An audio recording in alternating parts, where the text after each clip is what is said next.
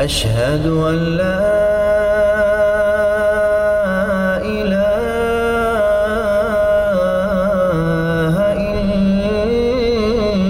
إلا الله أشهد أن محمدًا رسول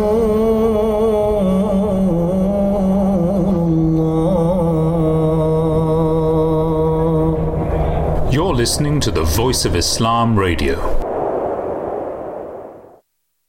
The Promised Messiah, peace be on him, founder of the Ahmadiyya Muslim community in Islam, states, "Sin, which indeed is a poison, is born when a man is wanting in obedience to God and is empty of his love and his affectionate remembrance. The fate of a man whose heart has become cold to the love of God is like that of an uprooted tree, no longer capable of drawing the sap of life from the soil. As such, a tree gradually withers and dies. So like the dryness of the tree, sin overwhelms the heart. The remedy for this state of dryness, according to the law of nature, is of three types. Number 1, love. Number 2, istighfar, that is, seeking forgiveness of Allah. It literally means a desire to bury or to cover, reminding one that as long as the root of the tree is buried in the soil, it can hope to bring forth green foliage. Number 3, the third remedy is tawbah, which means to turn towards God in all humility, drawing the sap of life and to bring oneself closer to Him, to break loose with the help of righteous deeds from the enveloping cover of sinfulness. Tawbah cannot be achieved merely by word of mouth. In fact, Tawbah can be perfected only with the help of righteous deeds. All acts of goodness are aimed at achieving perfection of Tawbah.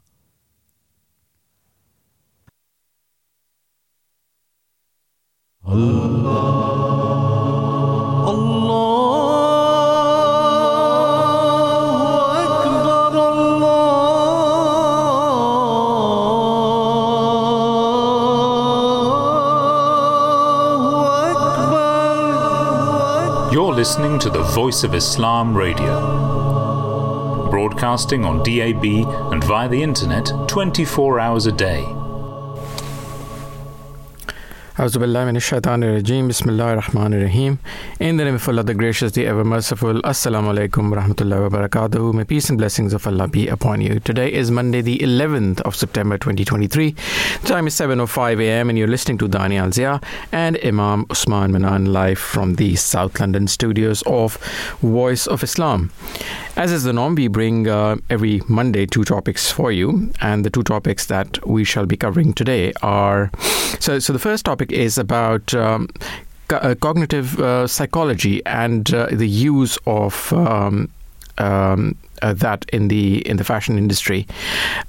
We shall come back to that at about 7:30 a.m. But before we go any further into the topics, let me welcome my co-host Imam Usman Manan. How are you doing, Imam Usman Manan? Assalamualaikum. I'm very good, alhamdulillah. How are you today? Yes, very well. It's been a very sunny week, a hot week as well, and looking forward to this week, which is supposed to be rather nice. So yeah, totally looking forward to. I did go thinking it was a very sunny Sunday yesterday. We went to the beach, and on the way to the beach, it starts pouring rain. Right. And They were predicting thunderstorms yesterday, yes. Yes, so it was a very unexpected for us, even though the week has been so nice. Yeah. So we were on the way, and then obviously we already made plans, a few families, and we were on the way, and then we were not going to go back now. Bad timing, yes, absolutely. So we went there, and it was still raining. For the first half an hour, we just sat in the car. We used to come out, maybe it stopped raining. No, it's still raining. Go back in, and towards the evening, around 5-6 o'clock, it was a lot better, and the sun came out as well, just as we're leaving. But so that was a surprise for me, but just a warning for all the listeners as well that the sunshine is about to end. Yes, don't expect anything else. We are actually officially in autumn, so absolutely. Yes, so I think the summer has been okay as well. It wasn't too bad. It wasn't too hot, but it wasn't really that hot for a very long time either. It was correct. Periods of nice weather, and then some periods of cold weather inside. That's right, absolutely. The summer was mixed, but it ended on a high note, shall we say. It ended on a rather nice and hot note, and sunny.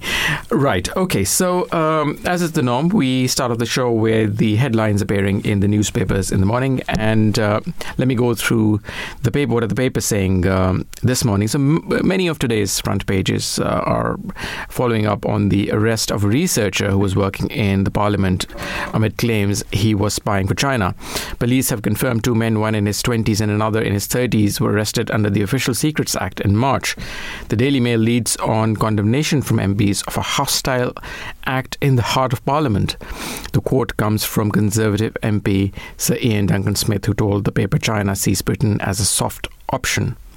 Intelligence service set to haul in China spies, report the Daily Telegraph, citing sources who have told the paper that security services are poised to unmask a number of Chinese spies in the coming months amid concerns that a network of Beijing agents are operating in Westminster. The paper reports that security services are planning to use the new National Security Act passed this summer to detain a number of Chinese agents suspected to be working in the House of Commons. The Metro reports that Prime Minister Rishi Sunak expressed concerns about Chinese interference to a senior official from China at the G20 summit in India on Sunday. The lead story, accompanied by a picture of Mr. Sunak and his wife in New Delhi, reports that the Prime Minister met Chinese Premier Li Qiang and raised very strong concerns about any interference in the UK's parliamentary democracy. Prime Minister confronts Li at G20 summit, says the Financial Times, leading the same story about Mr. Sunak, accusing China of interfering in Britain's parliamentary democracy. The paper also prominently features the aftermath of the earthquake in Morocco on its front page, alongside an image of women crying after she learned the fate of relatives. Terror on our streets is the splash for the Daily Mirror after 3 people, including an 11-year-old girl, were injured in a dog attack in Birmingham. The paper reports comments from Home Secretary Suella Braverman about the dog, saying, "We can't go on like this." Ms. Braverman said American XL Bully is a clear and legal and lethal danger, as she pushed for a ban on the breed. The Guardian leads with a report from the village of Moulay Ibrahim in Morocco's Atlas Mountains following Friday's earthquake, which killed more than 2,000 people. The area is termed the Moroccan village, where death came in the night, and the story is accompanied with a photo of women at the funeral of 2 victims there. UK interest rates and predictions on future rises make the splash of the eye. The paper reports that hope grows that the Bank of England will limit future rate rises, adding that the Eye's expert panel of economists forecast a less aggressive approach to tackling inflation, with the majority believing that there may only be one more interest rate rise this year, a small mercy for mortgage holders. The Daily Star reports on the Great British Punk-Off as people take advantage of the hot weather following the unprecedented heatwave. The paper says millions of staff are ditching work on Monday to enjoy one last blast of the 28 degrees centigrade heatwave before temperatures begin to drop. And finally, the news that retired news presenter Alistair Stewart is living with dementia is the lead for the Daily Express. The story features a picture of the broadcaster as he was interviewed by a former colleague on GB News on Sunday, during which he revealed that he had been diagnosed with the early onset of vascular dementia and has suffered a series of minor strokes. That was a roundup of the daily newspapers, the Monday's newspapers, I should say. We shall now take a quick break, and when we come back, we will stay with the headlines appearing in some other newspapers and other stories leading in the papers this morning. Do stay tuned.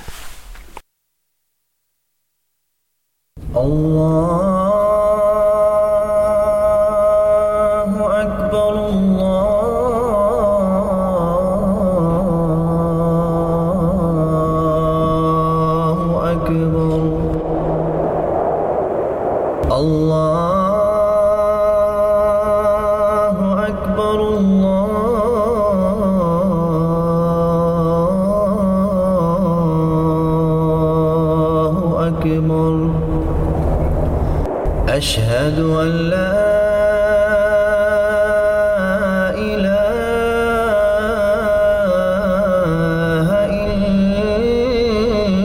إلا الله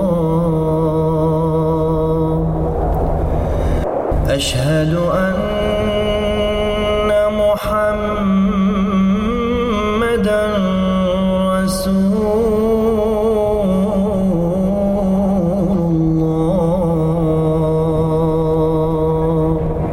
You're listening to the Voice of Islam Radio.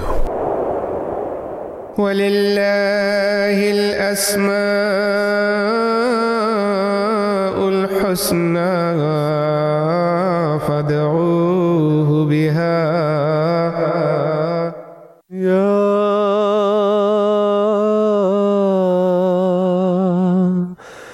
اللطيف.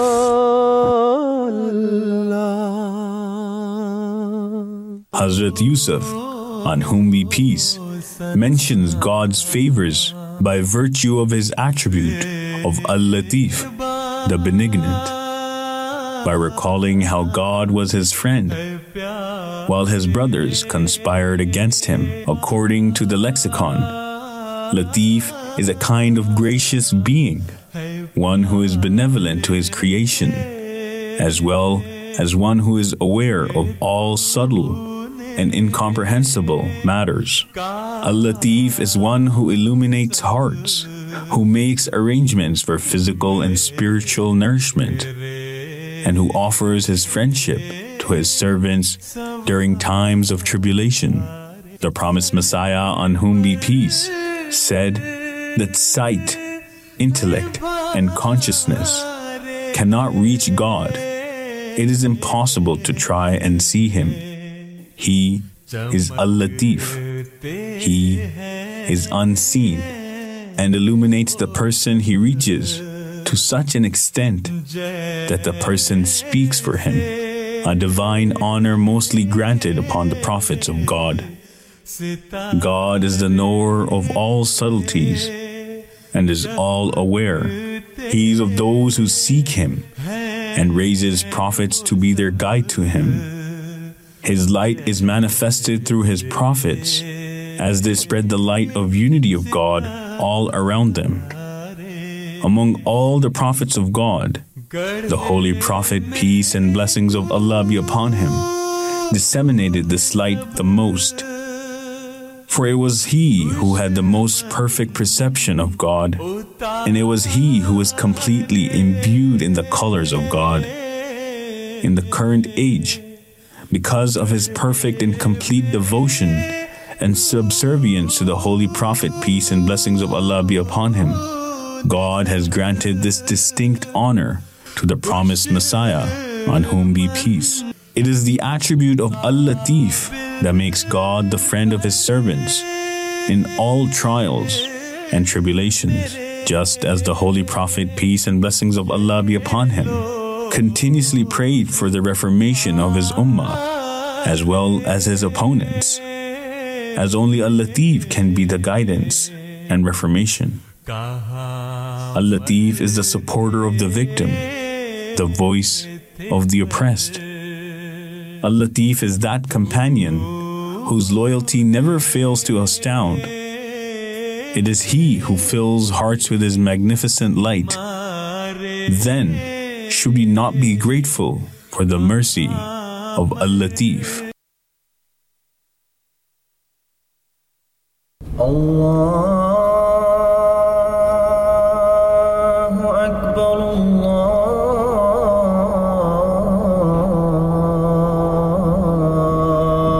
Allahu Akbar, Allahu Akbar,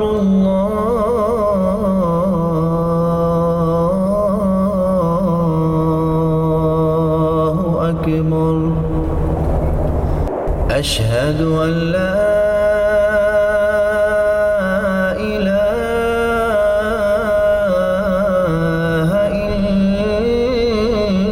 إلا الله أشهد أن محمدًا رسول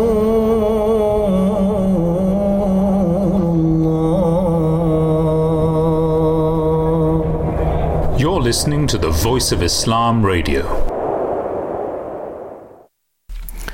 Assalamu alaikum warahmatullahi wabarakatuh. May peace and blessings of Allah be upon you. Welcome back to this live edition of the Breakfast Show from South London studios of Voice of Islam. We are talking about the headlines appearing in the newspaper this morning. Before we go back into what's happening, not only in the world around us, but also within the community, the Ahmadiyya Muslim community, just a quick reminder of the two topics that we shall be talking about. So the first topic is about second-hand September that we will start a discussion on at 7:30 a.m. And the second topic, which we shall start at about 8:15 a.m., is about the importance of preserving history. So those are the two topics. Please do stay tuned. And on that note, let me ask my colleague, Imam Mubashir Zafri, who has recently been to the Ahmadiyya Muslim Communities Convention in Germany and has returned from that. Assalamu alaikum, peace be with you. How was the convention in Germany? Wa alaikum assalam, peace be upon you all too. Yes, so last weekend the convention of the Ahmadiyya Muslim community in Germany was held, and the main highlight was that His Holiness had actually travelled from the UK to attend that convention. So I think that was the biggest reason why so many people had travelled from around Europe, around the world, to attend that convention. It was to see His Holiness and listen to his speech. So His Holiness had altogether 3 addresses. The first being the Friday sermon, the second being the address that he delivers at the ladies' side, and then lastly the final and concluding session, in which he then again spoke of the importance of understanding Islamic teachings and how they are how Islamic teachings play a leading role in establishing harmony and peace in the world. And he has been looking at different parts of society in which Islam excels. So this was the highlight of the convention. The convention, of course, was a historical convention because it had been 100 years since the community had been established in Germany. Furthermore, it was a complete new place. So previously they had been holding their conventions in Karlsruhe, which is also towards the southern part of Germany. Now they moved even further down south, and they held their convention in a place called Stuttgart. It was a massive area. So this is where the convention was held, and I was fortunate enough to be there to listen to His Holiness's addresses. And overall, it was a good experience to attend a convention different to the one that we hold here in the UK. Right, of course. And as you mentioned, it was a historic convention. Close to 46,000 people, I think, attended. Absolutely, 47,000 something. So it was quite large in numbers as well. Yeah. And they were expecting those kind of numbers as well, since it was 100 years of their of the community in Germany. So Correct. it was historical in that sense. Absolutely. And I guess the other important activity that's supposed to happen this month within our community here in the UK is again the annual congregation of the Youth Association, also the Women's Association and the Elders Association. So I think that's going to happen in 3 subsequent weeks, starting with the youth one in a couple of weeks' time. Absolutely. So again, that's another important part of the calendar that is formulated at the beginning of the year for the community. And the youth association's gathering, again, is very important because it's a means of getting the youth together. It's, instilling a sense of community, brotherhood, amongst the youth. And it's very important, especially in this day and age where, there's so many things that are going around us. It's important to have, a community where you can go, where you can, openly talk about things, where you can learn. And it's a safe haven from all the... And I won't say all of the evils, but a lot of the things that do happen around us, it's a safe haven for that. And so a lot of the youth members come there, they speak, they learn, they partake in sport activities, and it's a very harmonious atmosphere. It's a place where people feel together, they feel united, they forge a bond of brotherhood amongst other young members of the community. And as I mentioned, that this specific one that's going to be held, the first one will be for the male members, so the male youth members of the community. So it's a 3 days jam-packed schedule where you have sports competitions such as football, basketball, even cricket, indoor cricket. Then you have academic competitions, which includes the recitation of the Holy Quran, because it's also a place to instill Islamic teachings. So there will be academics revolving around Quranic recitation, poems of the Promised Messiah, peace be upon him, and also the caliphs of the community. Then you also have prepared speeches.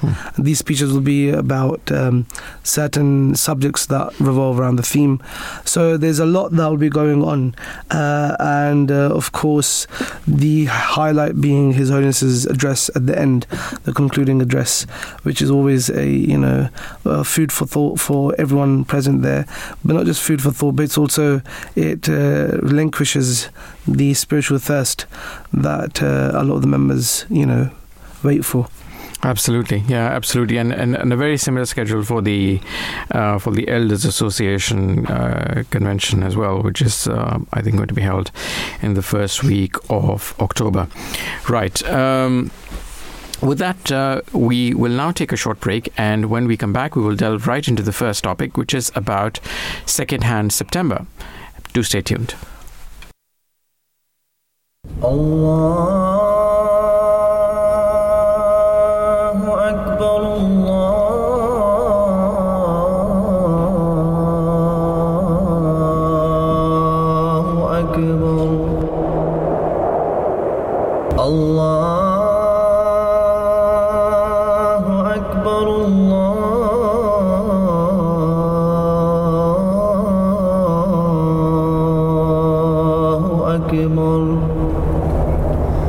أشهد أن لا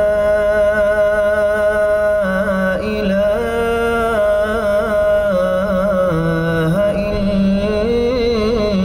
إلا الله أشهد أن محمدا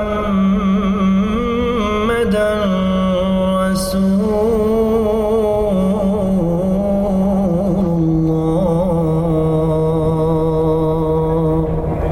You're listening to the Voice of Islam Radio. La ilaha illallah Muhammadur Rasulullah. So for me in my life, what I did was I said to it came to a point in my life where I said, I need spirituality. Right. I need to know about, there must be more to life than just working, getting up in the morning, going to work at 9 o'clock, coming home at 5 o'clock, going to bed, waking up the next day, and doing the same thing over and over again. There must be more to life than just eating food and taking pleasure from a meal. Sure. There must be more to life than drinking a latte and taking pleasure in a latte. Yeah. And all of these thoughts take you towards spirituality. Sure. And when you know spirituality, that is to come to Allah.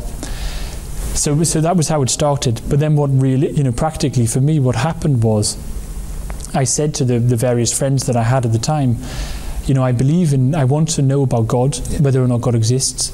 What would you advise me? So I spoke to a Christian, Right. I spoke to a Buddhist, I spoke to a Muslim, I spoke to a Hindu a little bit, and also to an Ahmadi Muslim as well. Right. And they all gave me the same advice. They all said, Allah, we believe in God, we pray, and God answers prayers. Sure. So what was very nice is all the different religions essentially gave the same advice. Right. When I did that, then when I prayed, then Allah answered my prayers. Right. And I prayed for the first time genuinely from my heart. And Allah says that whenever the supplicant prays to Him, then He answers those prayers. Yeah. And Allah, by the grace of Allah Almighty, then He answered my prayers, and I believed in Him for the first time. And from there I continued those conversations, and I said to the Christian, what do you believe? I said to the Muslim, what do you believe? And to the Hindu the same, and to the Ahmadi Muslim. And essentially, to believe in Islam Ahmadiyyat means you believe in all of Jesus' teachings, all of Krishna's teachings, all of Buddha's teachings, but you have them clarified by the Holy Quran. Right. And then you accept the Prophet or the Imam Mahdi who's been sent by Allah in subservience to the Holy Prophet ﷺ.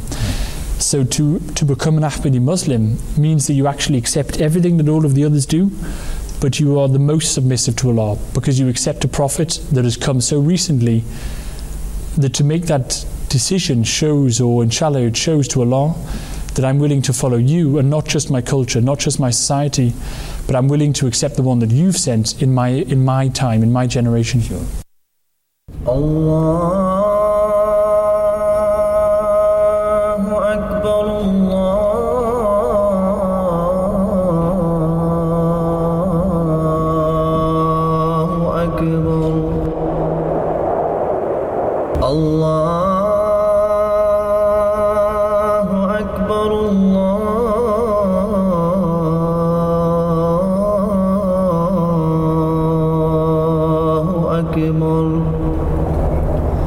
أشهد أن لا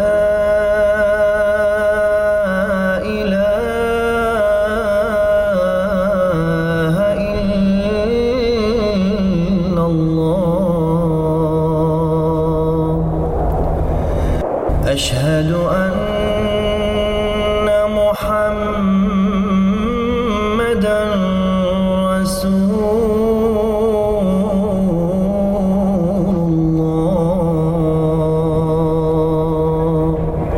You're listening to the Voice of Islam Radio. Assalamu alaikum warahmatullahi wabarakatuh. May peace and blessings of Allah be upon you. Welcome back to this live edition of The Breakfast Show from South London studios of Voice of Islam. We are about to delve into the first topic of this morning, which is about second-hand September. Imam Usman Manan, would you like to take us through what second-hand September is all about? We were having a discussion offline, and Imam Mubashir Zafri was rather intrigued. So, please do explain what what second-hand September is all about. Yes, sure. So over the past few years, Oxfam started the pledge of Second-Hand September, encouraging people to donate and shop second-hand. So what is this Second-Hand September? This is an annual campaign that encourages individuals to make a positive impact on the environment and the communities by adopting more sustainable clothing practices throughout the month of September. Instead of buying new clothes every, nowadays the trend kind of changes so fast that 1 month you have one kind of clothing and the next month there's like a new drop. So people want to buy the latest things, the latest shoes. This initiative promotes a shift away from a fast fashion and consumerism by encouraging people to donate, reuse and rewear and restyle their clothing instead of constantly buying new items. And by choosing second-hand options, whether through thrift stores, clothing swaps, or repurposing existing garments, participants not only reduce the demand for new production, but also minimize textile waste and the carbon footprint associated with the fashion industry. So I think maybe a few months ago, we did speak about this, a few weeks ago, about the fast fashion. How in today's society, the technology has advanced so much that making clothes is so easy for humans now. Whereas if you take this back a few decades, everything was done manually, and people would wear the same dress. They would only have 3-4 dresses, and 2 like nice ones and like 4 or 5 simple ones, and they would reuse them over the years. And whenever there was like a big event, maybe there was a wedding coming up, or there was like a big festival coming up, then people used to buy a new dress and then use that dress for for the next few years. This is actually something that my mother told me as well, that when they were younger, it used to be like this, that we had a few dresses each, and that was it. We didn't have all these cupboards full of clothes and can't decide in the morning what am I going to wear today. So all the stress coming along with this. So this is what Secondhand September is about. And addressing climate change is an undeniable imperative, one that is very important, especially if you talk about the poverty in the world. Taking immediate action is now more critical than ever to prevent this global crisis from escalating into irreversible catastrophe. Consider this: when a brand new pair of jeans is manufactured, it releases an estimated 16.2 kilograms of carbon dioxide, which is equivalent to driving over 60 miles in a car. So embracing a culture of reusing our clothing, purchasing, wearing and donating second-hand items can play a crucial role in diminishing the demand for new apparel. And in doing so, we have the potential to curtail the harm inflicted on our planet. We see other initiatives such as these, as one of them is the ULEZ, which is being extended, and the encouragement of using electric cars and newer models of cars, because the older ones apparently release more harmful, or they release more amounts of carbon dioxide. So this is just this whole scheme is just another way of taking care of our planet and making sure that we do the best to sustain this planet, which has given us so many things, so many beautiful things. So we should do our duty and pay back to the planet and do as much as we can. I think there's an aspect of humility and simplicity in this as well. That you don't always have to get the newest things. It has to be brand new, because clothes are something which can be reworn. They don't.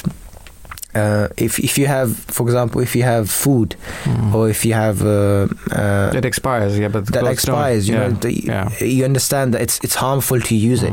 Whereas clothes are something, if you just put them in the wash and they come out, it doesn't matter how old they are, how many times they've been used. They're basically new. It's just the trend. It's just the logo, the brand, which is old, maybe.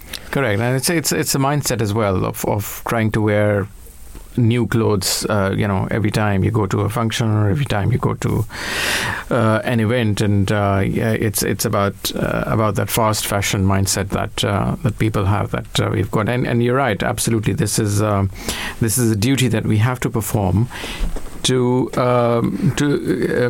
help with climate change, which we see every day. But I don't think it's just climate change as well. I think it's also the fact that the imbalance in society. When we speak of how people who have more riches, they constantly buy new clothes, and it's not just about buying new clothes. Okay, it's everyone's personal choice whether they want to buy new clothes or not. But someone who's buying clothes on a regular basis that takes him or her away from the reality of the world. And I think we'll get into this when we speak about the Islamic perspective behind this, but also the understanding that, you know, not everyone's equal, not everyone's on the same level. So having such initiatives also brings, you know, some humility to others, and, you know, getting yourself involved in such,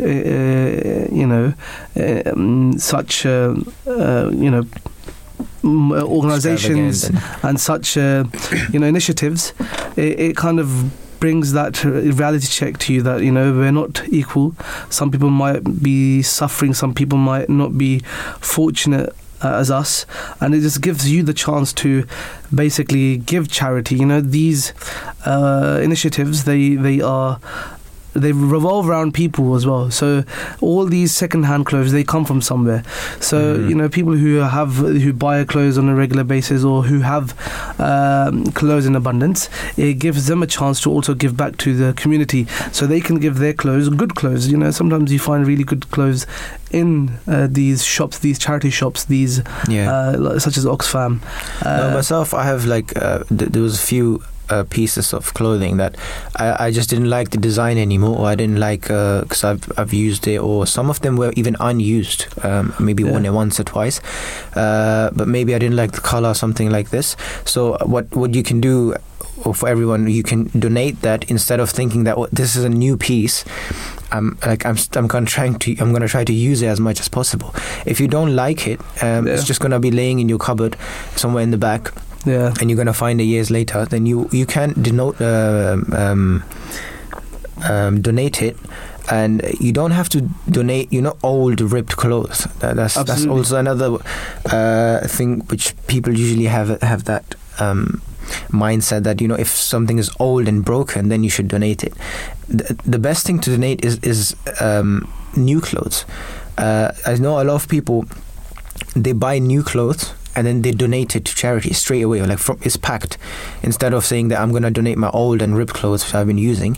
So it's a form of charity. The way we give money, obviously old money, new money has the same value, but the way we give money, you can buy new clothes and donate that as well.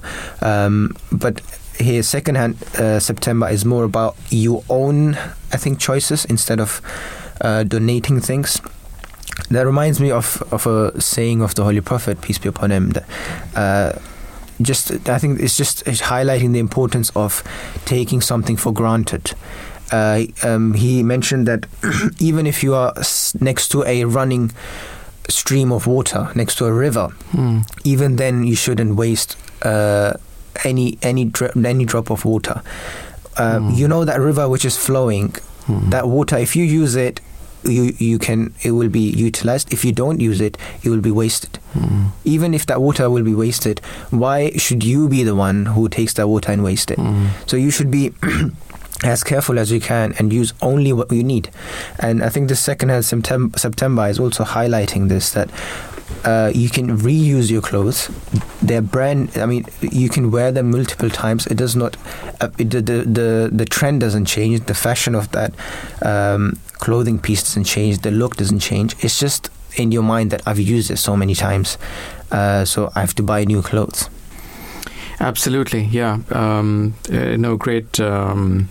A great quote there from one of the traditions of the Holy Prophet of Islam, and I think it depicts a mindset that you should never waste anything, and it's about you're absolutely right. I mean, it's about a lifestyle choice, and goes beyond clothes as well. I remember the fourth caliph of the Ahmadiyya Muslim community once gave a sermon on making sure that you take short showers and you don't waste money while brushing your teeth, and waste water while brushing your teeth, making sure that the tap is off while you brush, and a lot of people keep their taps on when they're brushing and stuff. I mean, little things, but they all add up, and it's about it's really about the choices that we all make. Right. On that note, we will take a quick break, and when we come back, we will continue this discussion on secondhand September.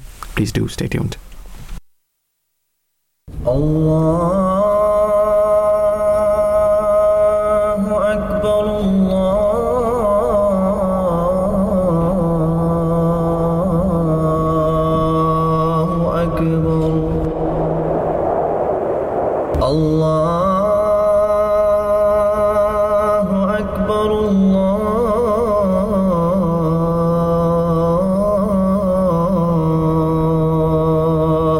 أكبر أشهد أن لا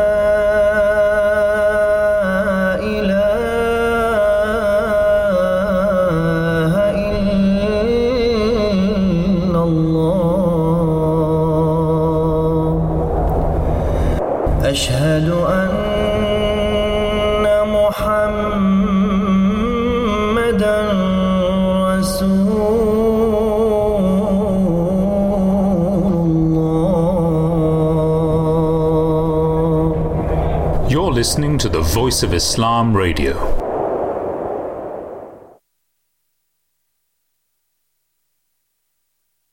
ولله الأسماء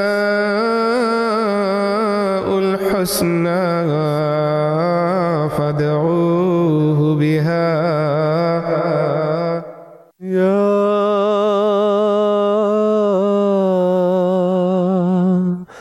يا اللطيف.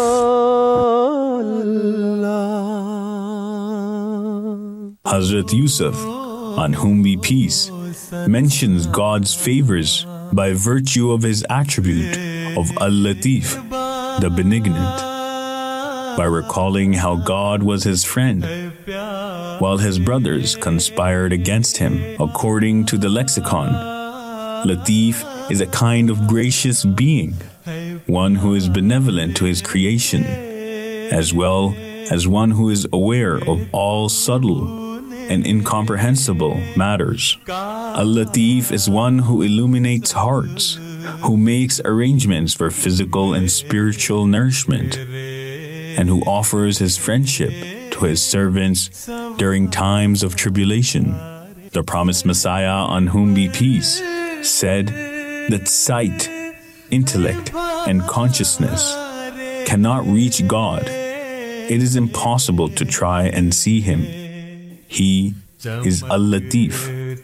He is unseen and illuminates the person he reaches to such an extent that the person speaks for him, a divine honor mostly granted upon the prophets of God.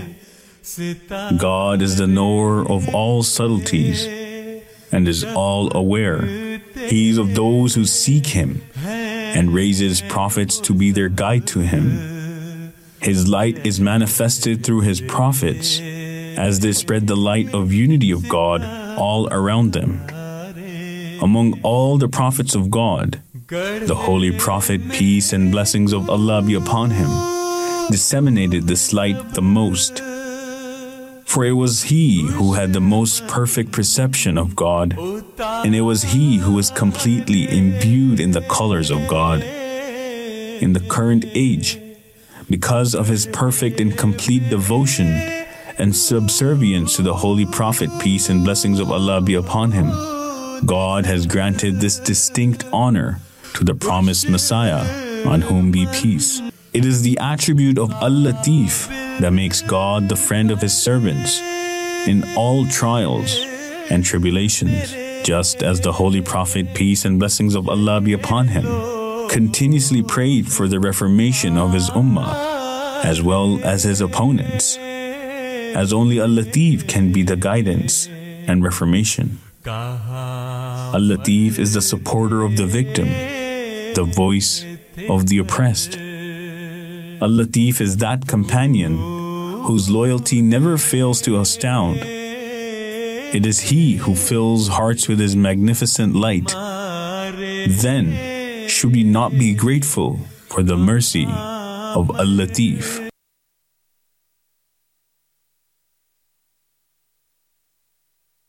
Allahu Akbar,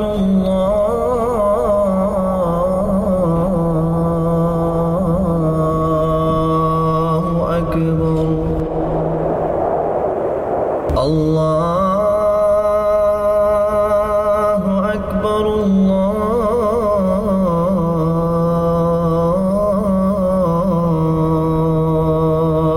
Akbar. أشهد أن لا إله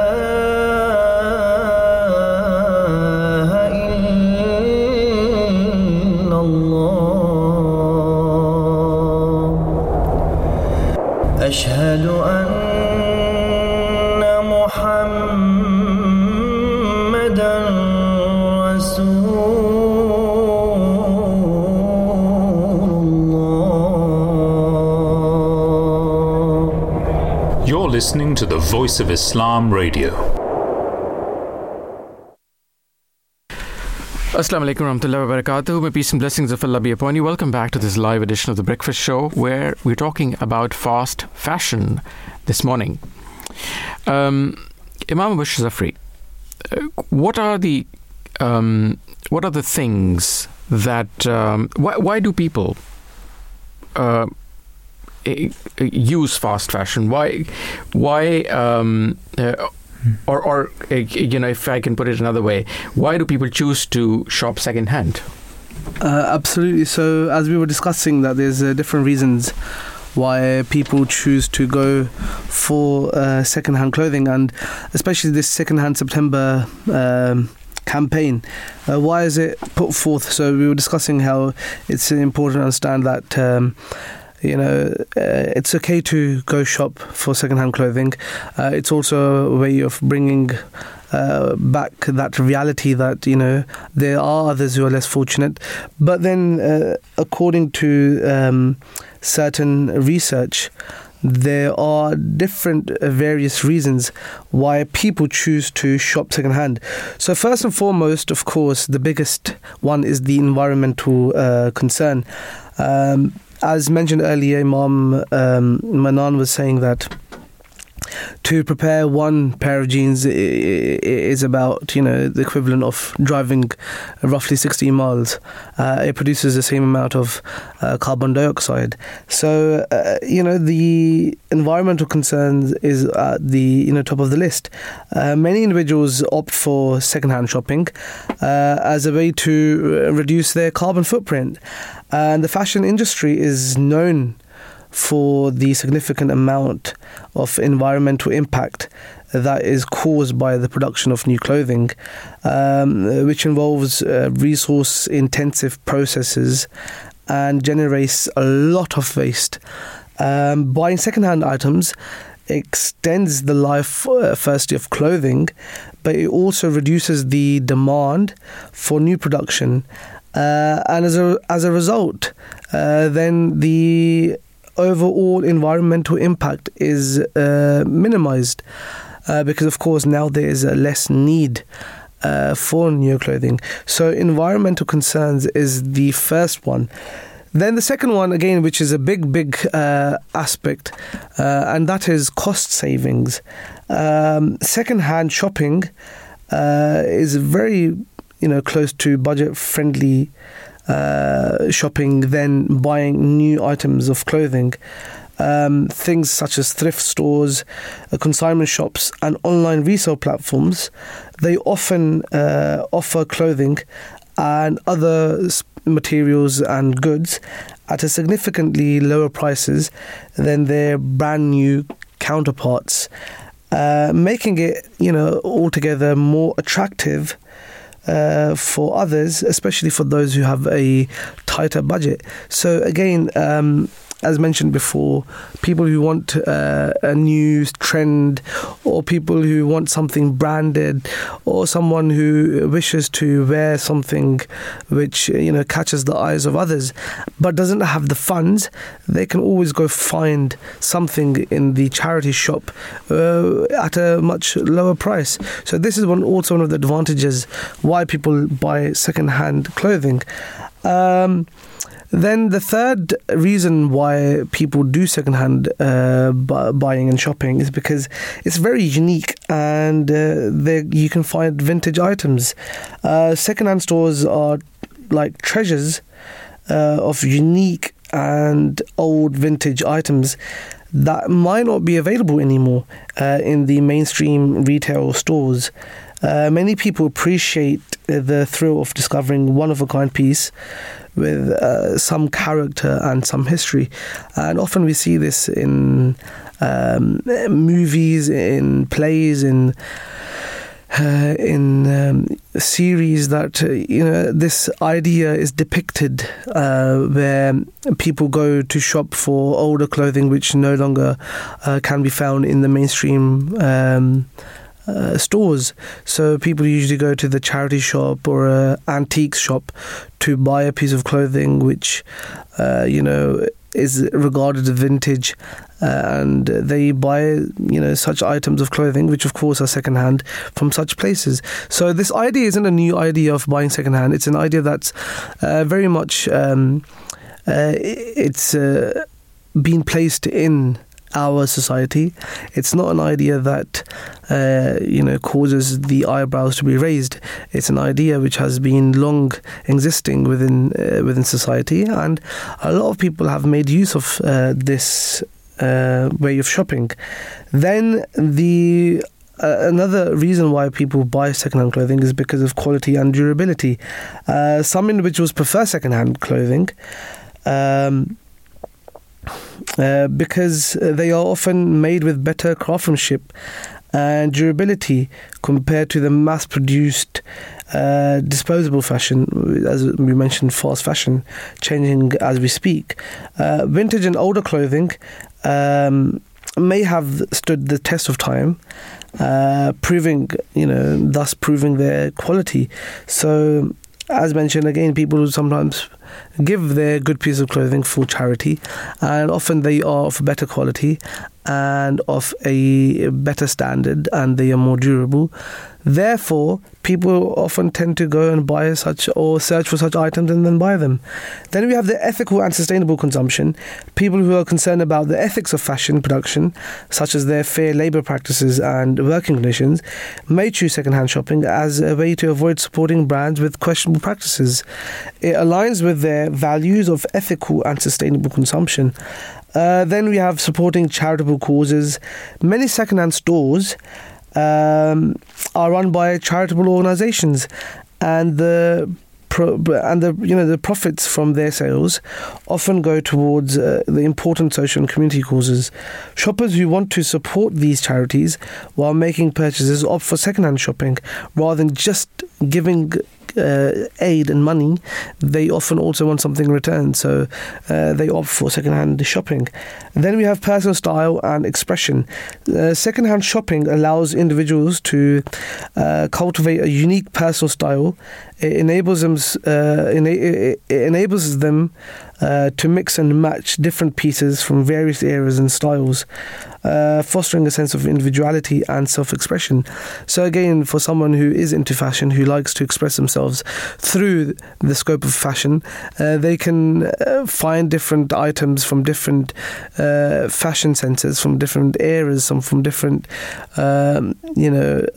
designers, and put those things together to express themselves in a very unique and new manner, and come with a fashion trend which might not have been there before. Then we have another reason why people shop secondhand, and that is to reduce waste. Concerns about waste reduction and landfill diversion motivates some people to shop secondhand. By reusing items, they contribute to reducing the volume of discarded clothing and goods which end up in the landfills. And again, this is a topic which we had discussed before. Again, landfills are being overcrowded, they are being overdumped, and there's a lot which is being thrown into the landfills. As mentioned before as well, sometimes it takes a long time for certain items to be decomposed, and therefore there's a lot of pressure on landfills. And not just that, there's a lot of wastage that is caused by these landfills. Some things end up being in the landfills which are perfectly fine, could be reused, but because someone didn't pay attention to passing it on, or didn't have any concerns as to what the consequences could be of these wastages, they've just opted to just throwing it out, whereas someone else could have used it. So therefore, some people who wish to carry, or not to carry the burden of having a big carbon footprint or wastage, they opt for this. And lastly, there's a cultural and nostalgic connections. Some people have a deep appreciation for the history and nostalgia associated with vintage or retro fashion. They may choose second-hand items to connect with specific eras or subcultures. So that's also a reason why people go shopping for second-hand items, and these were just some of the reasons why a lot of people do that.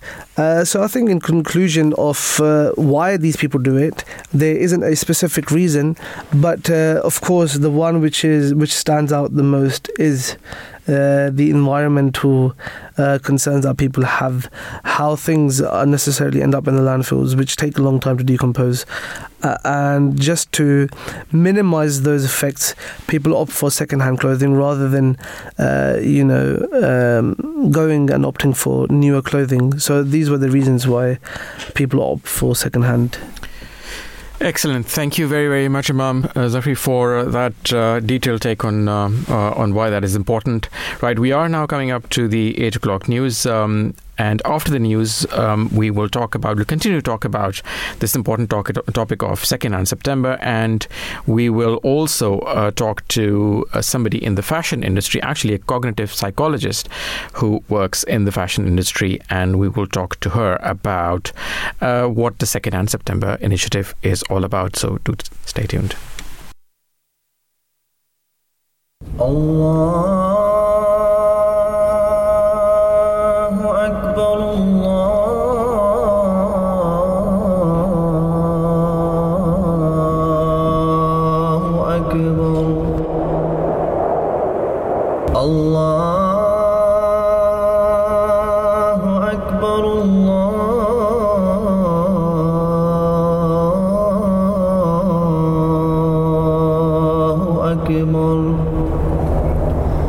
أشهد أن لا إله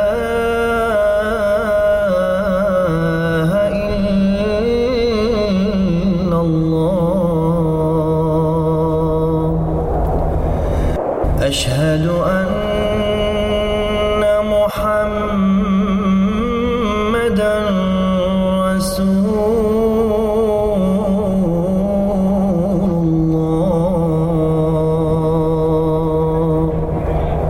Listening to the Voice of Islam Radio.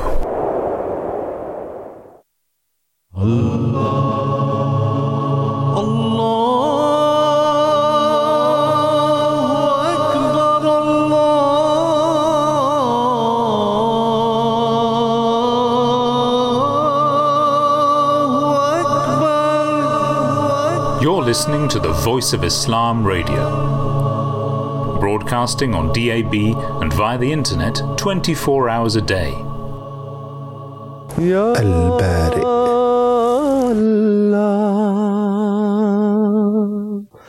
The Maker, the one who plans.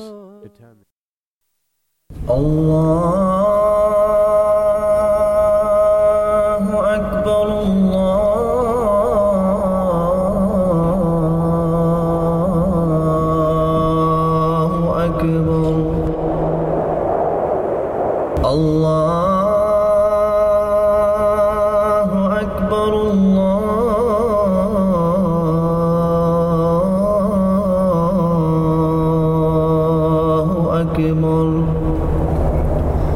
أشهد أن لا إله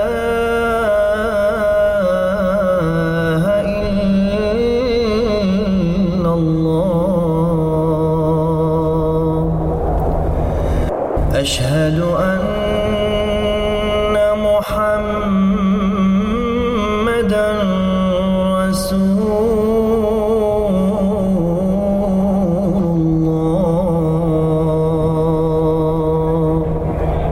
Listening to the Voice of Islam Radio. Assalamu alaikum warahmatullahi wabarakatuh. Welcome back to this live edition of The Breakfast Show from South London studios of Voice of Islam. Today is Monday, the 11th of September 2023. The time is 8:03 a.m. We are this morning talking about Secondhand September and what that is all about. I spoke earlier with a cognitive psychologist in the fashion industry, Professor Caroline Mayer, who told us not only about the initiative, but also how the world of psychology actually can be a great tool to use in the fashion industry and to determine trends in the fashion industry. Let's listen in. Thank you very much, Professor Caroline Mayer, for joining us today for this interview. You're a cognitive psychologist in the fashion industry. Tell us a little bit more about that. Is this a new area, or am I naive?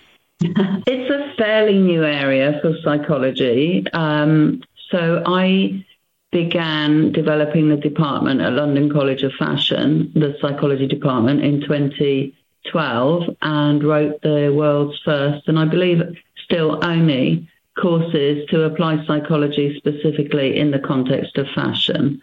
I was there until 2017, running the courses as Professor of Psychology for Fashion, and I left in 2017 to pursue my aims to help the fashion industry become more ethical and more sustainable. Right. So how do you apply then psychology in fashion?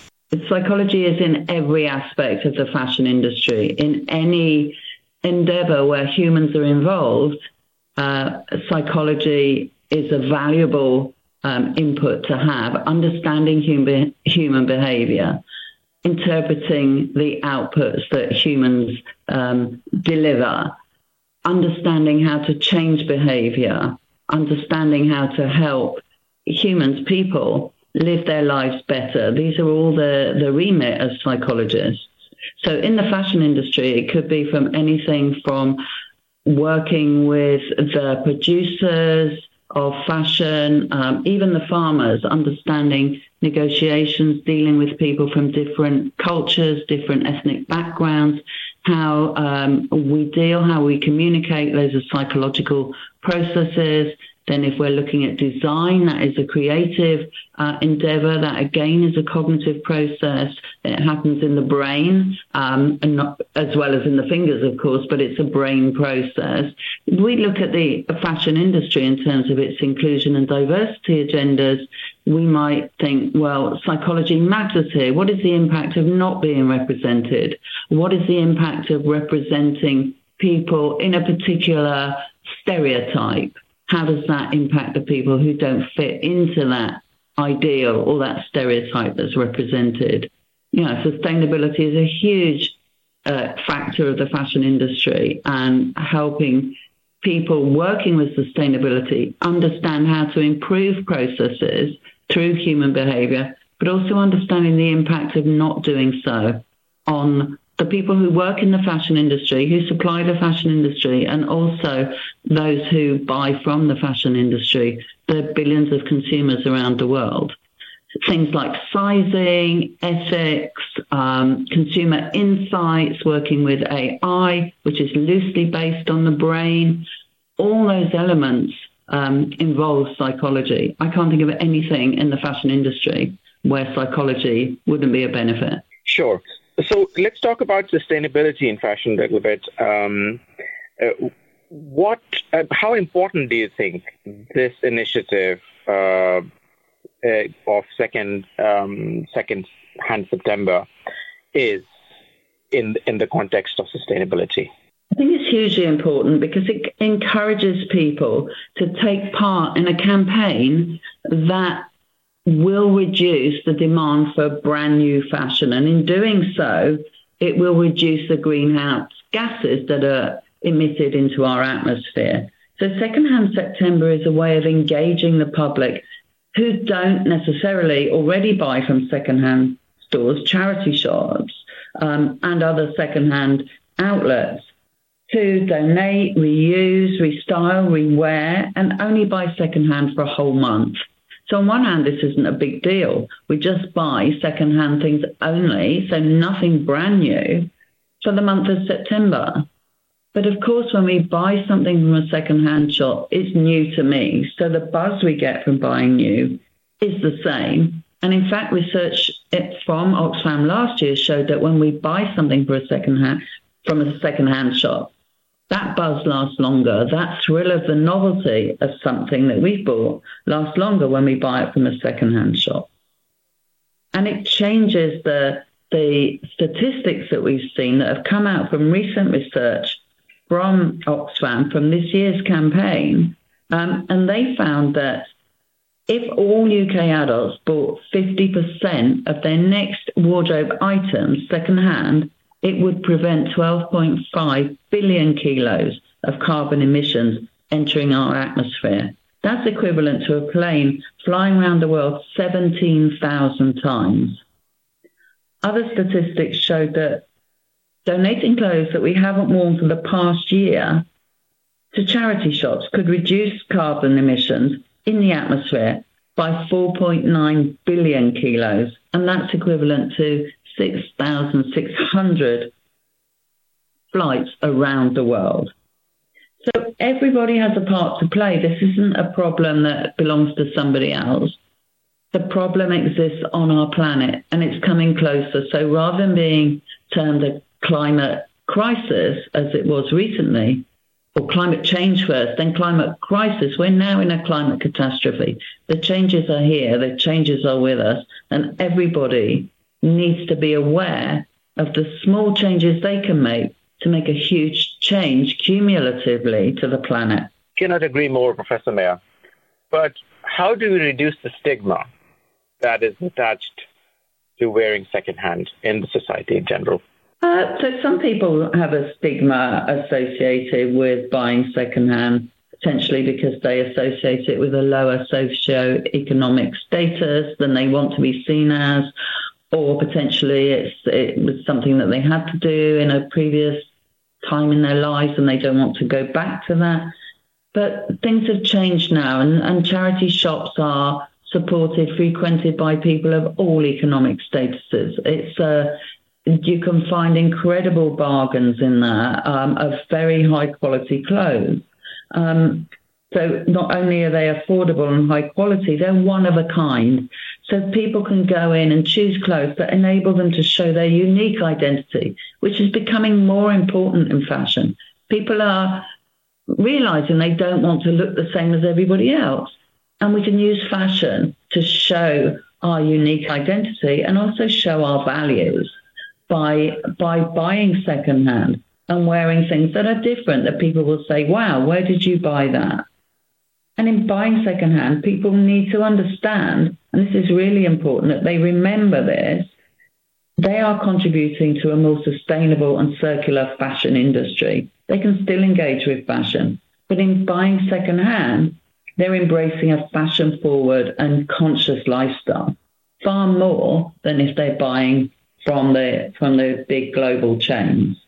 They're having a positive impact on the environment by lowering the carbon footprint of the demand for new products. What sort of role do you think our celebrities have in this regard, in terms of really becoming role models to wearing recycled stuff? According to RAP, only 10% of the national wardrobe is recycled. So they are very, very low numbers indeed. Yes, they are. And I think celebrities have a huge part to play. And this is why influencers are influencers, because they influence consumers. And when people see celebrities or people who they admire or aspire to living like or aspire to engaging in their lifestyle, they will be persuaded to shop, to consume in the same way or a similar way to celebrities. So last year, the Love Island joining in with secondhand clothes and eBay was a great way to engage people who might not have otherwise engaged with buying secondhand. So, celebrities have a huge part to play. And we do see some celebrities wearing their clothes frequently rather than never being seen in the same item twice. And I think this is something that is being praised in the press when we see celebrities wearing something that they've worn on frequent occasions before. So to answer your question, do celebrities have a part to play? Absolutely. And you do see a trend building there? Definitely. Yeah. People aspire to be like the celebrities they follow. Lastly, Professor, how can people in general be encouraged to shop secondhand? What more do you think we need to do? I think people can shop with purpose, to bear in mind the impact of the fashion industry and their consumption of fashion, to think more carefully, more mindfully about their engagement with fashion in general. So when they shop, they can shop with purpose, mindfully, thinking about what looks good on them. And when they go in charity shops, having an open mind about what they will buy, looking through the rails. And I'm pretty sure they'll find something that is a wow for them, and they get the pleasure from that, which will last. If something is in a charity shop, they like part of it, but some of it isn't quite right, you can change the buttons, for example. You could even have a very classic tailored jacket, have it altered for not much money, if you can't do it yourself, of course, or have it shortened, lengthened. You know, there are ways that we can upcycle these bargains that we're likely to find in charity shops. And of course, you know, super important, remember why it matters. You're reducing greenhouse gas emissions by reducing the demand for brand new fashion production. You're also helping charities support people in need, and the people in need who are the most likely to be disadvantaged and in some cases die of starvation because of the climate catastrophe that, you know, the fashion industry is contributing to, and fashion consumers are also part of that problem. So changing our mindset, buying differently, thinking about the treasures we can find. There are multiple reasons why it's good for us to shop in a charity shop and to engage in Secondhand September. So we find a bargain. We're able to show our unique personality, our unique identity. We're also doing good for other people, and we can donate the clothes we don't want so that our wardrobes are actually more serviceable for us, to reduce the cognitive load about what am I going to wear? And I have a full wardrobe here and I don't like most of it. So take the clothes you don't like and donate them. The clothes you don't wear anymore, donate them. This is also a great way to reduce the carbon emissions that would have been produced had those items not been donated and be in circulation longer. Just thinking aloud, Professor, do you think there's a role for fashion houses and even big department store chains to be played here as well, in terms of maybe having a second-hand sections within their shops and outlets? Yeah, absolutely. Absolutely. Huge part to play. And lots of them are doing that. So lots of retail stores are including a second-hand concession, perhaps a charity shop or a different second-hand part in their store, or a rental part, and online shopping as well. And quite often you can buy second-hand from different brands. Some other brands are having lifetime mending processes for clothes that you buy from them. They guarantee they will repair them as they wear out to really keep clothes in circulation for longer. And people are being educated around looking after their clothes better, washing them on lower temperatures, sewing buttons on if a button falls off rather than just discarding that item, looking after things better, treating their clothes better, valuing them more. So, yeah, I think there's a huge part to play for brands. Yeah, huge. Sounds very promising, Professor. And on that very positive note, thank you very much, Professor, for joining us. It was really a pleasure to speak to you, and this is an excellent initiative. All the very best, and may peace be with you. Thank you very much. Thank you. So that was Professor Carolyn Mayer talking to me earlier.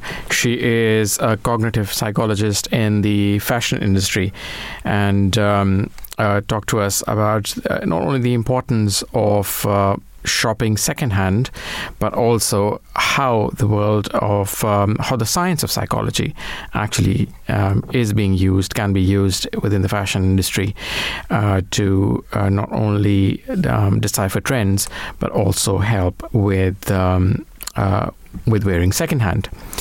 Right. Let's now take a very quick break, and when we come back, we will try to conclude this topic, the first topic that we are still on, which is about secondhand September. Allahu Akbar,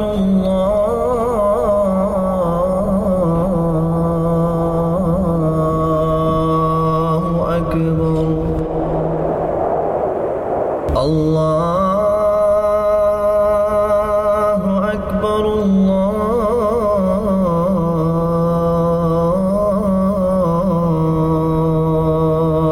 Akbar. أشهد أن لا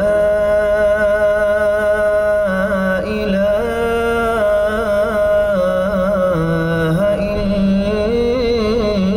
إلا الله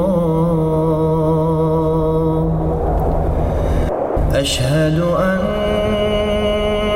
محمدا رسول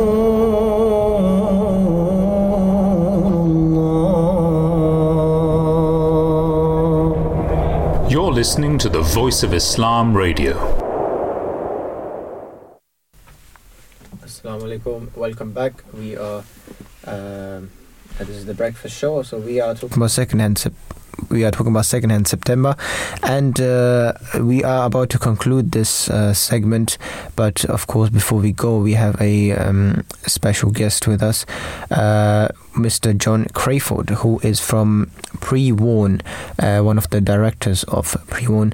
Assalamu alaikum, peace be upon you. Welcome to the breakfast show, Mr. Crayford. Thank you very much. Thank you for joining us this morning.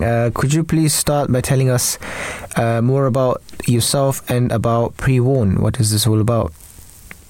Yes, of course. So, I used to be I'm a bit of a convert in a way. Early second-hand clothing. We hold in stock around about 1 million used clothing items. We started in 2019, and we process around about 60 ton of used clothing a month, and that's around about 250,000 pieces. So you can imagine a lot of that clothing would otherwise go to landfill. And we buy clothing directly from charities and also directly from the public. Sorry, you were cutting off in the beginning. So you buy the clothing from charities and the public, and what do you do with it then? Well, what we do with the clothing is we reprocess it, rework it here, and we sell it all online. So all of that clothing, all of that used clothing gets sold in the UK. Okay, and how does the process work? How do you kind of recycle it? Well, all the clothing we buy, you can imagine it comes in all types of forms, shapes and sizes. So a lot of it we have to rework, some of it we clean, and then we photograph it, and stylize it, put all the relevant details in about the clothing, what it is, all the benefits, all the features, and then we list it on our website, which is prewarn.co.uk. And also on our website, we run something called a retail take-back scheme, which is we call it To Be Loved Again, which is a bag that any customer or anybody in the UK can go onto our website and they can order a bag of clothing, a bag called a To Be Loved Again bag, and it's free of charge for them to send it. They just put used clothing in there that they no longer want. And lo and behold, when we receive that clothing, we give them a voucher to spend on the website. So that gets the customer into the habit of buying used clothing. Yeah, that's great. I mean, that was just my next question as well. How can people who are less likely to shop secondhand be encouraged? And I think this is a good initiative. What else can you add to this? How can we encourage people to? Some people are scared, or let's say they think a bit negatively about secondhand clothes and always worried about, where has this been? This might be dirty. This might be this. So how do you deal with this issue? It's a really good question, because used clothing has, in the past, it does have a stigma attached to it. But I think that a lot of people who buy used clothing should really try and spread the word, whether it be by social media, by word of mouth, and just encourage people to just try buying a piece of used clothing, okay? Because number one, obviously, it's fantastic for the environment, and obviously it's cheaper to buy a piece of used clothing. And I think second, these initiatives like Secondhand September, they really help, in pushing that message out there. But it is a problem, because people do have that thing with used clothing. But I think it's becoming more mainstream now.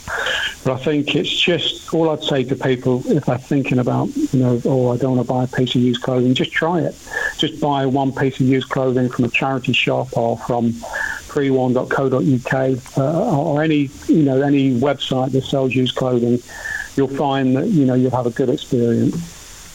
Yeah, so what is like the difference in terms of price? So if you buy a new, let's say, a T-shirt, it could cost anywhere between, an average, I would say, £10 to £15, like a good T-shirt. How much would you sell it for, or how relatively, what would your price be? That's a really good question. But what we do on our website is that we try and make sure that we're really competitive. So to encourage lots of people to buy used clothing, we have very, very low prices. So if you, for example, say a T-shirt that sells on the high street that might be a new T-shirt for, say, £15, we might typically sell that T-shirt for anything between £3 to £5. But we have a pricing algorithm that takes into account the brand, the condition of the T-shirt or any piece of used clothing.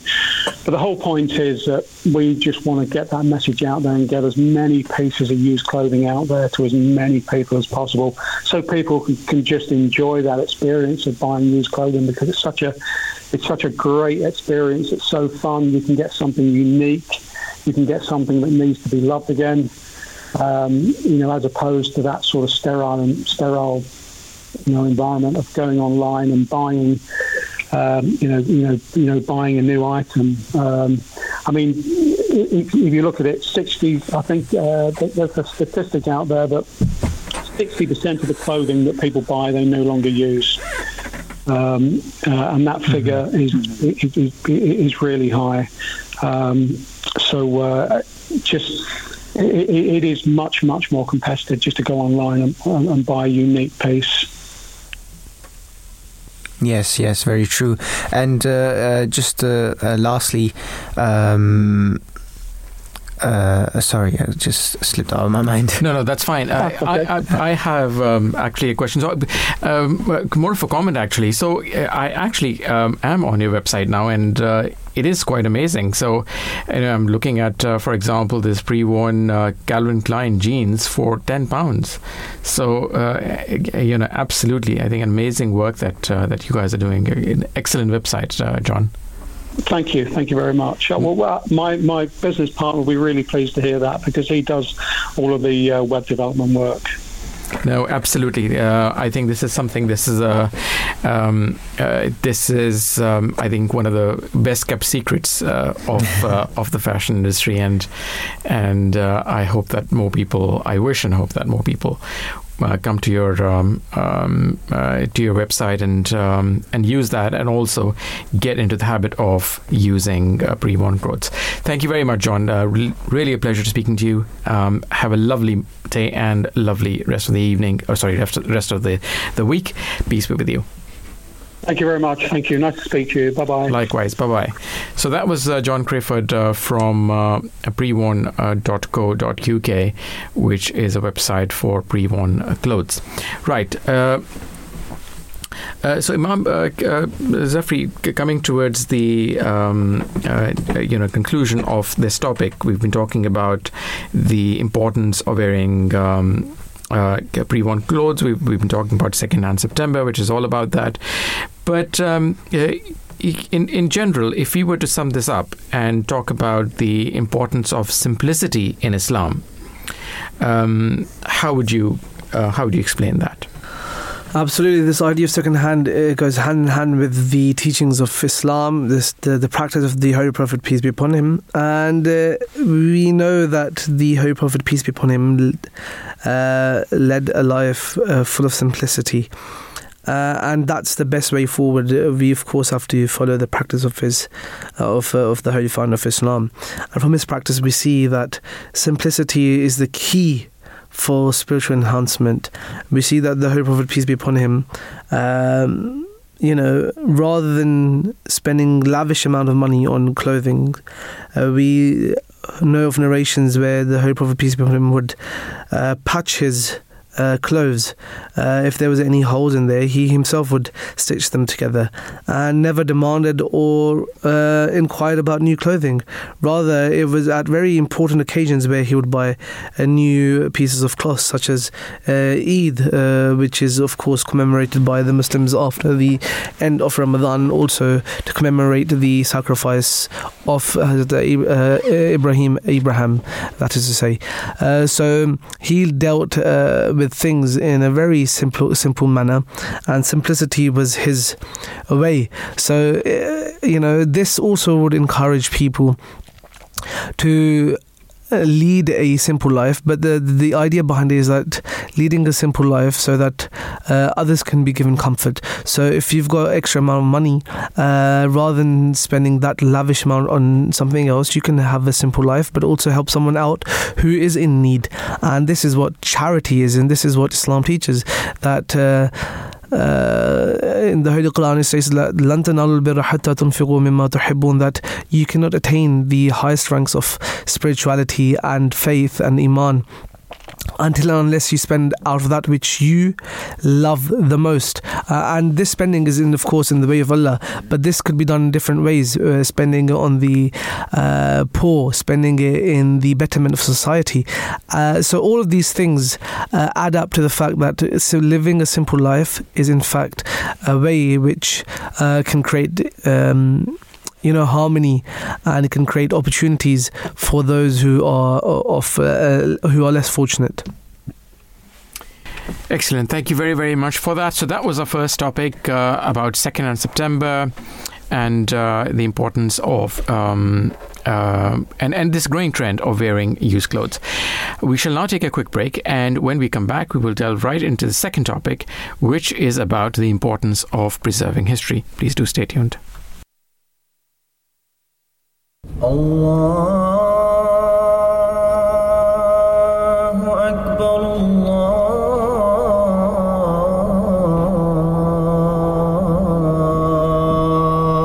Akbar, Allahu Akbar, Allahu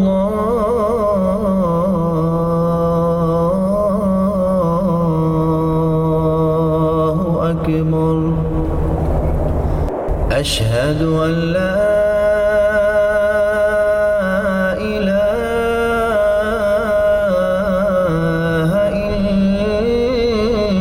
إلا الله أشهد أن محمدا رسول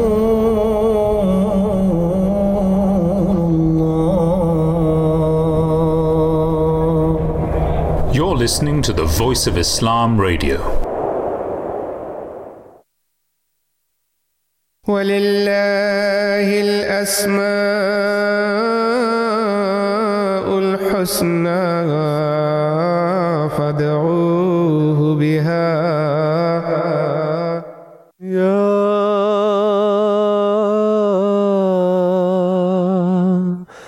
يا اللطيف.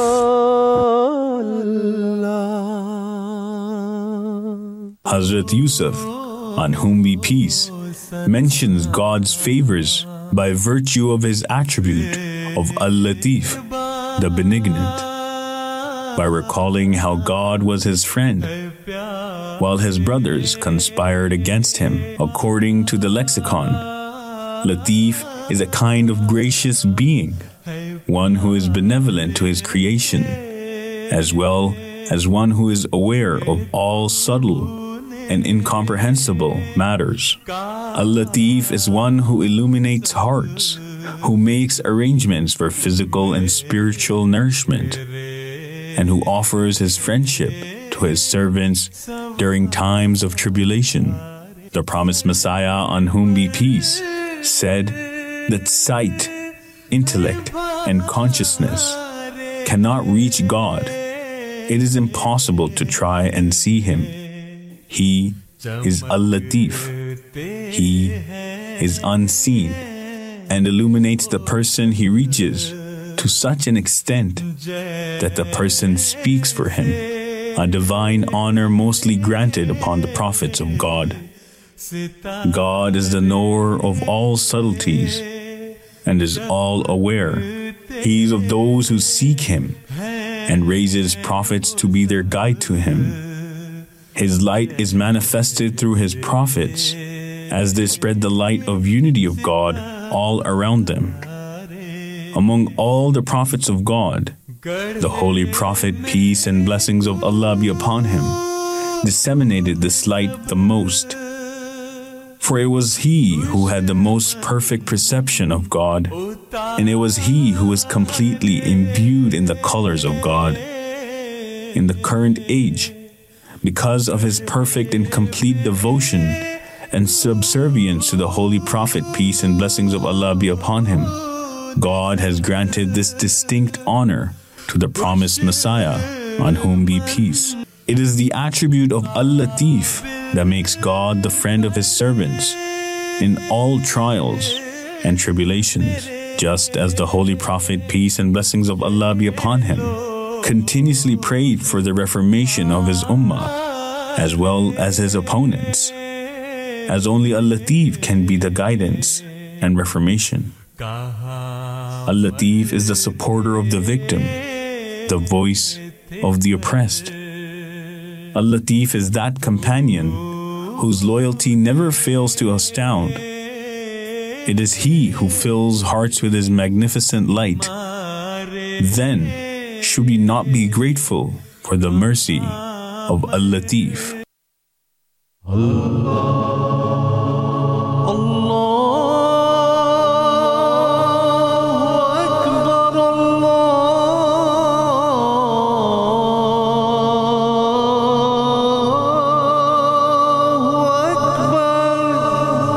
You're listening to the Voice of Islam Radio, broadcasting on DAB and via the internet 24 hours a day.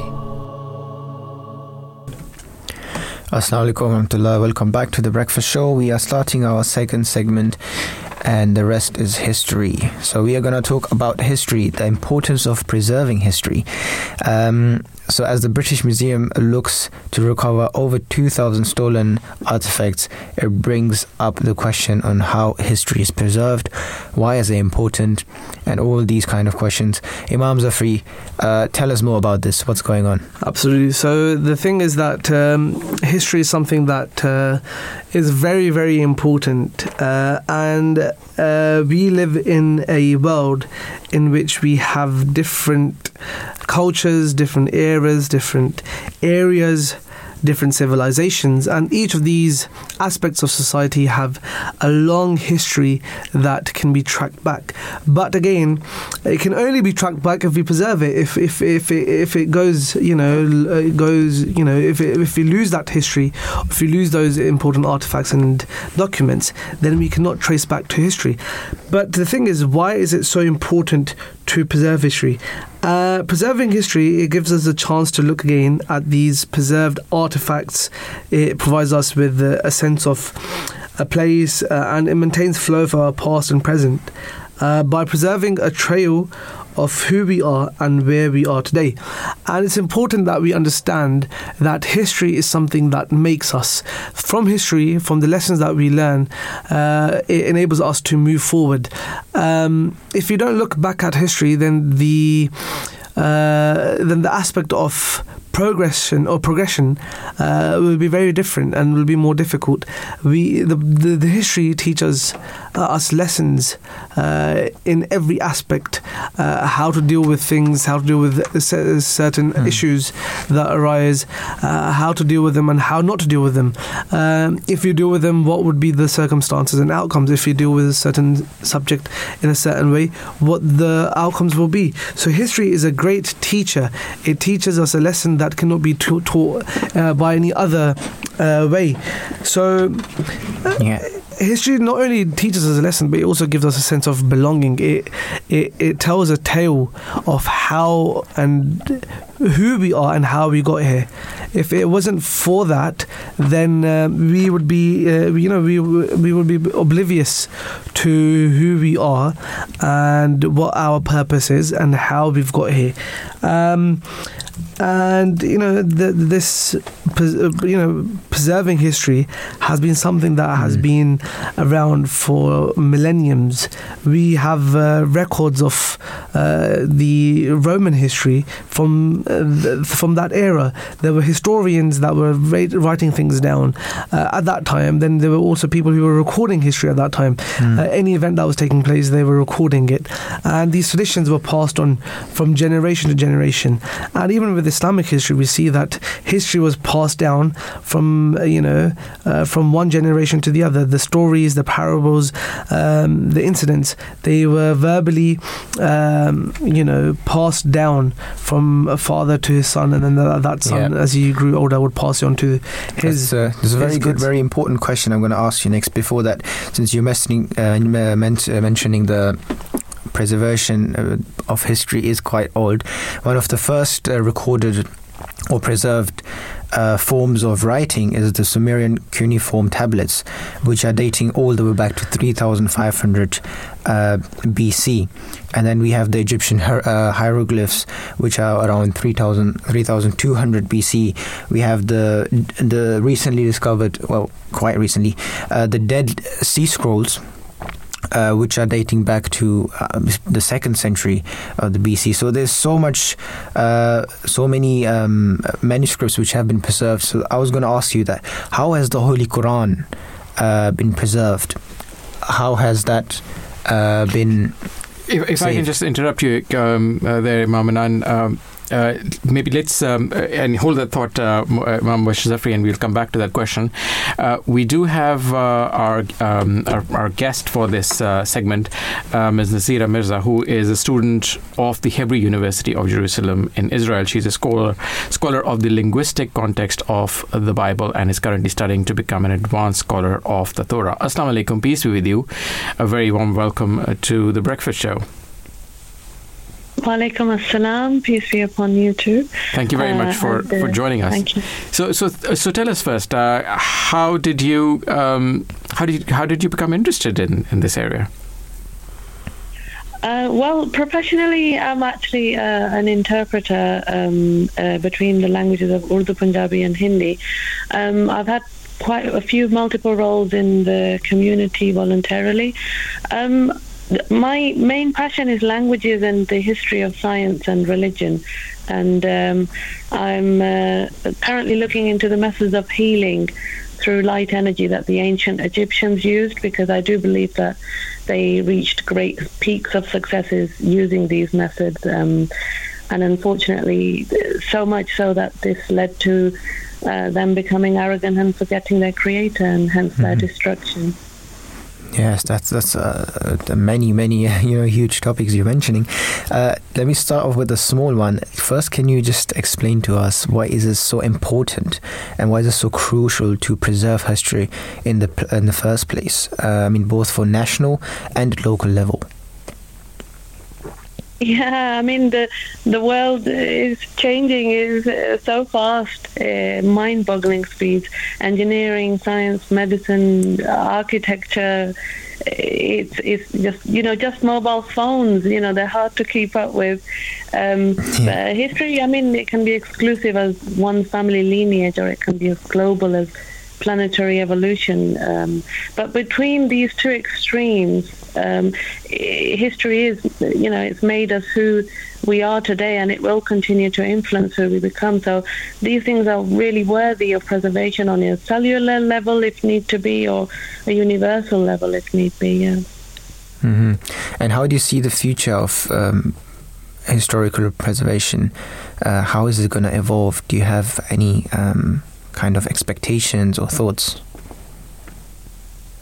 Well, heritage. I mean, in the UK and worldwide, it's becoming, it's emerging as a mainstream concern. People are becoming more and more interested in their background, whether they where they come from originally, their ancestors, and the more they discover, the higher their interest rises in opening up to a far more diverse culture and history, and it takes them beyond not just a few decades but centuries, and beyond what they've ever been told by their grandparents, great-grandparents. And just studying textbooks at history at schools is not enough anymore.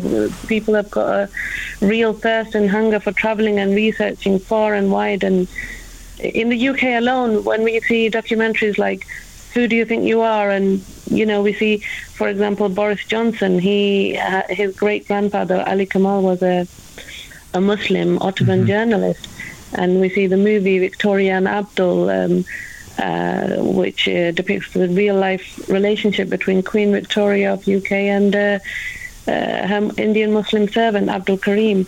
Me and my children, we recently took a curious leap. We did a DNA ancestry test, and the results that came back, I mean, they were very interesting. They placed our family lineage between beyond borders, spreading from Afghanistan all the way into Bangladesh, and that's just scratching the surface. So yeah, we do need to acknowledge, it's fast changing, adapting, and growing cultures. And currently, on a global level, we're facing monumental challenges, the entire human race.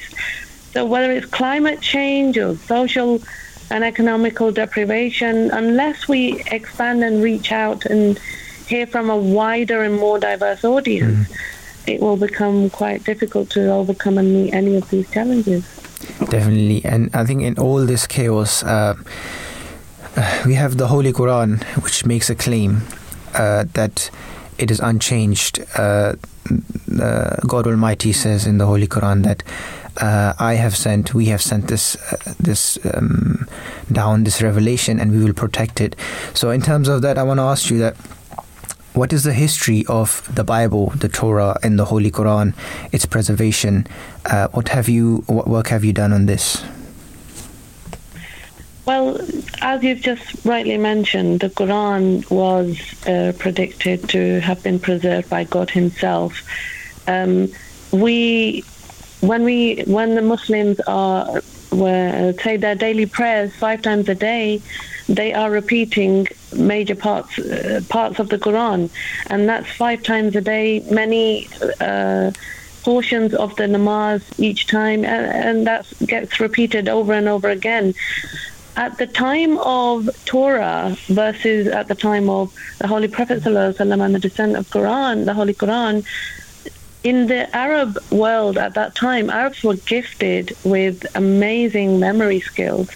So not only were there at that time huffaz, the memorization of the Holy Quran, at that time they were scribed and written down as well. In the time of the descent of the Torah, when the Torah was descended upon Prophet Moses, this same capability of memorization wasn't as developed as it was at the time of the Holy Quran. And the prayers as well. The prayers do not contain as much of the quality and quantity of the Torah and they are not repetitive in the same nature as there are the 5 daily prayers. But yes, as you have mentioned, that we have in chapter 15, verse 10 of the Holy Quran, where Allah says, "Verily we ourselves have sent down this exhortation, and most surely we will be its guardian." At the time of the Holy Quran, the preservation was done multiple ways. It was scribed. It was scribed on bones, on leaves, on leather, and it was memorized as well. And the same quality, the same ability was not available at the time of Torah. Ms. Mirza, since you're studying to become a scholar in Torah as well, excuse me, can I ask what is the oldest scripture that's available for Torah? You see, this is quite interesting for me, and I'm going to end up opening up a Pandora's box. Yeah. But yeah, no, I mean, I just heard your colleague mention the scribes and the lost scrolls. But yeah, the tablets, and you see, one of my main interests and passions have been the Ark. The Ark as well, and Noah's Ark, you mean? I beg your pardon. The lost. Sorry, you know what? It's at the tip of my tongue, and it's my main passion, and now it's. That's all right. Not to worry. The box, the Dead Sea Scrolls. No, the tabut. Sorry, the box, right? Yeah. The box. Oh gosh, this is embarrassing. You know. That's okay. Yeah. So I mean, this all started from Indiana Jones and that movie as well. Yeah. When I watched when I was very young.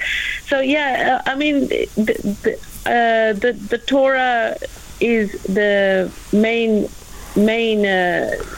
set of rules that was descended upon the Prophet Moses, and physically, tangibly, when we look at evidence found, we see many different articles merging.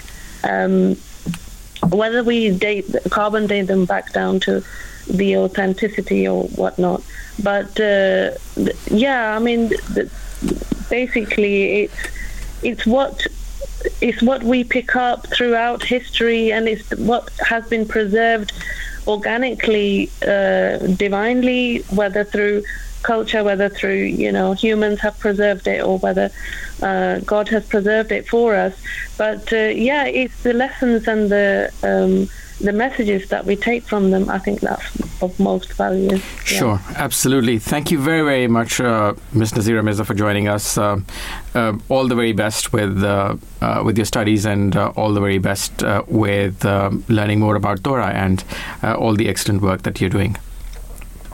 Thank you, and Jazakumullah. It's a pleasure. Jazakumullah. Thank you very much for joining us. So that was Ms. Nazira Mirza, who is a student at the Hebrew University and is studying to become an advanced scholar of the Torah.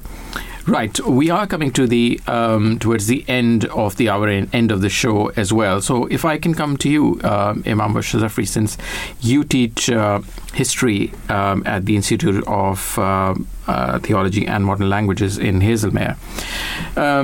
Tell us about this tradition of writing history. So we were talking earlier with Ms. Nazira Mirza, and she was talking about this importance of not only memorizing but also writing the Holy Quran as soon as it was revealed to the Prophet Muhammad, may peace and blessings of Allah be upon him. So within the Ahmadiyya Muslim community, we've continued this tradition, and there is this tradition, important tradition of preserving history within the community. Tell us a bit about that. Absolutely. So I think mentioning the different parts of history and how history has been preserved, it's very interesting how different cultures, different areas, different civilizations have accumulated their history. we see that surrounding the Arabian Peninsula, we had the Romans, of course, at that time known as the Byzantines.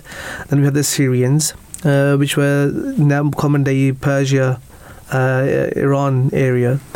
But that wasn't just the world. We had the people who were from Egypt, the Coptics, but they went back all the way to the times of the pharaohs, and we see that history was being preserved in every manner. History was being preserved through sketches on walls of caves. History was being preserved through words, especially in places where language had come to a point where the writing was available. It could be written down, such as the Byzantines and Romans. They were writing down in Latin and in the early language that was developed. People were also the hieroglyphics, that was a language that was being written in, the history was being written in. So there were different means of preserving history. When we come to the preserving history of the Islamic tradition, we see that it was very, very unique, because as mentioned, that the Muslims or the Arabs, they had been given this quality of memorization, not just memorization but also the eloquence of language. Arabic language, the way they preserved the history was through couplets, through narrations, which were easy to memorize. And the Arabs had this very profound way of describing an event in the most lustrous and the most amazing way, which was poetry. So we find, manuscripts in which the Sab'a Mu'allaqa, the 7 poets who had their poems hanged on the walls of Kaaba. We see how eloquent they were, and they had preserved history through those things. They had spoken of different incidents that had taken place. But when we come to the time of the Holy Prophet, peace be upon him, becoming literate had somewhat taken a boost. People started becoming more literate. We see the illiteracy level start going down after the arrival of Islam. By the time of the Umar going down? The illiteracy, the level of illiteracy started coming down. People became more knowledgeable in the sense of reading and writing. We see that by the time of the Umar anhu, acquiring knowledge had become a very important aspect of the Islamic civilization, to the point where we reached the golden age of Islam in the just before the Mongols or the Mongolians attacked Baghdad in 1253, I believe so. Before that, this was the golden age of Islam. Islam, or the Islamic civilization, had many scholars, and that history was being preserved as we went on. From the time of the Holy Prophet, peace be upon him, the traditions were being relayed verbally. The Holy Quran was the only thing that was written down, because the Holy Prophet had said that if you're going to write something from me, then write the Holy Quran, because he didn't want the Quran to mix with other narrations. But we see that the narrations of the Holy Prophet also had been passed down verbally. Quran, by the time of the third Caliph, Quran had been piled together and compiled in a book form, and it was sent around the world. We have a copy in Turkey as well, which we can go see. Was it not compiled in the book form actually during the first Caliph? Yes, but there's different narrations to that. So the task of compiling things was given to Hazrat Hassan bin Thabit radhiyallahu anhu, who was Zaid bin Thabit. Hassan bin Thabit, I believe so. I think that was... Sorry, Zaid bin Thabit. Yes, you're right. Sorry, Hassan bin Thabit is going to be a different person. Zaid bin Thabit was given to, and he basically gathered the different pieces of Quranic narrations that had been written down either on bone, on rocks, on leaves, on leather, on wood, and they were brought together. Now, we must remember, I'm opening a very big subject, but the Holy Quran, according to the narration of the Holy Prophet, peace be upon him, was sent in various readings. So we have qiraat. So we have a narration of the reading of Hafs. Then we have the Warsh, from Nafi. So these are different narrations. There's slight not difference in wording, but difference of pronunciation. Yeah, absolutely. Now, because of different dialects. Different dialects. And that was done to preserve it in the Quraysh dialect, was done in the time of Hazrat Usman, which was the the Quran that we have today, the most authentic. Not the variant, but I would say the copy that was actually distributed around the Islamic civilization was the one at the time of Hazrat Usman, the third caliph. But in terms of the book, my original question was about being compiled in the book, because I read somewhere that it was actually in the form of a book with one of the wives of the Holy Prophet, may peace and blessings of Allah be upon him. And it was taken by Hazrat Abu Bakr, who was the first caliph. So we must remember that the Quran was being written down at the time of the Holy Prophet ﷺ. Correct. It's not like the Quran wasn't being written at all. The Holy Prophet had instructed that write from me only that which is revealed to me for the Quran. And we know that the Holy Prophet would sometimes even ask the companions to bring the pieces of paper or the pieces of writing that they had to basically put it into the correct order. Into the order that we find it in today, because it was revealed in a different order. Absolutely. Yeah. But we also know that there's a narration, or there's a copy of Hazrat Ali Radhiyallahu Anhu which was in order of revelation. Right. Hazrat Ali had a copy which was in order of revelation. Now, when we say copy, we don't know whether it was a book, whether it was pieces of writing on whether it was different materials. Yes, again, so we the concept of a book that we have today, that it's stitched, it's compiled, that wasn't there as such. But yes, the written format of the Holy Quran was present, even at the time of the Holy Prophet ﷺ. Correct. Excellent. Thank you very, very much for that detailed take on the importance of preserving history and the importance of preserving history within the tradition of Islam. That was our show this morning. Thank you very, very much for joining us. I must thank our producer Simab Rahman, researcher Faiza Mansoor, as well as my co-hosts Imam Usman Manan and Imam Mubashir Zafri. Thank you very much to our listeners as well for joining us. We will be back with another live edition of The Breakfast Show next Monday, but there will be live editions of The Breakfast Show from Tuesday to Friday. It is a weekly show, so please do join us every morning from 7 to 9 a.m. We will bid farewell to this show now. Assalamu alaikum warahmatullahi wabarakatuh. May peace and blessings of Allah be upon you.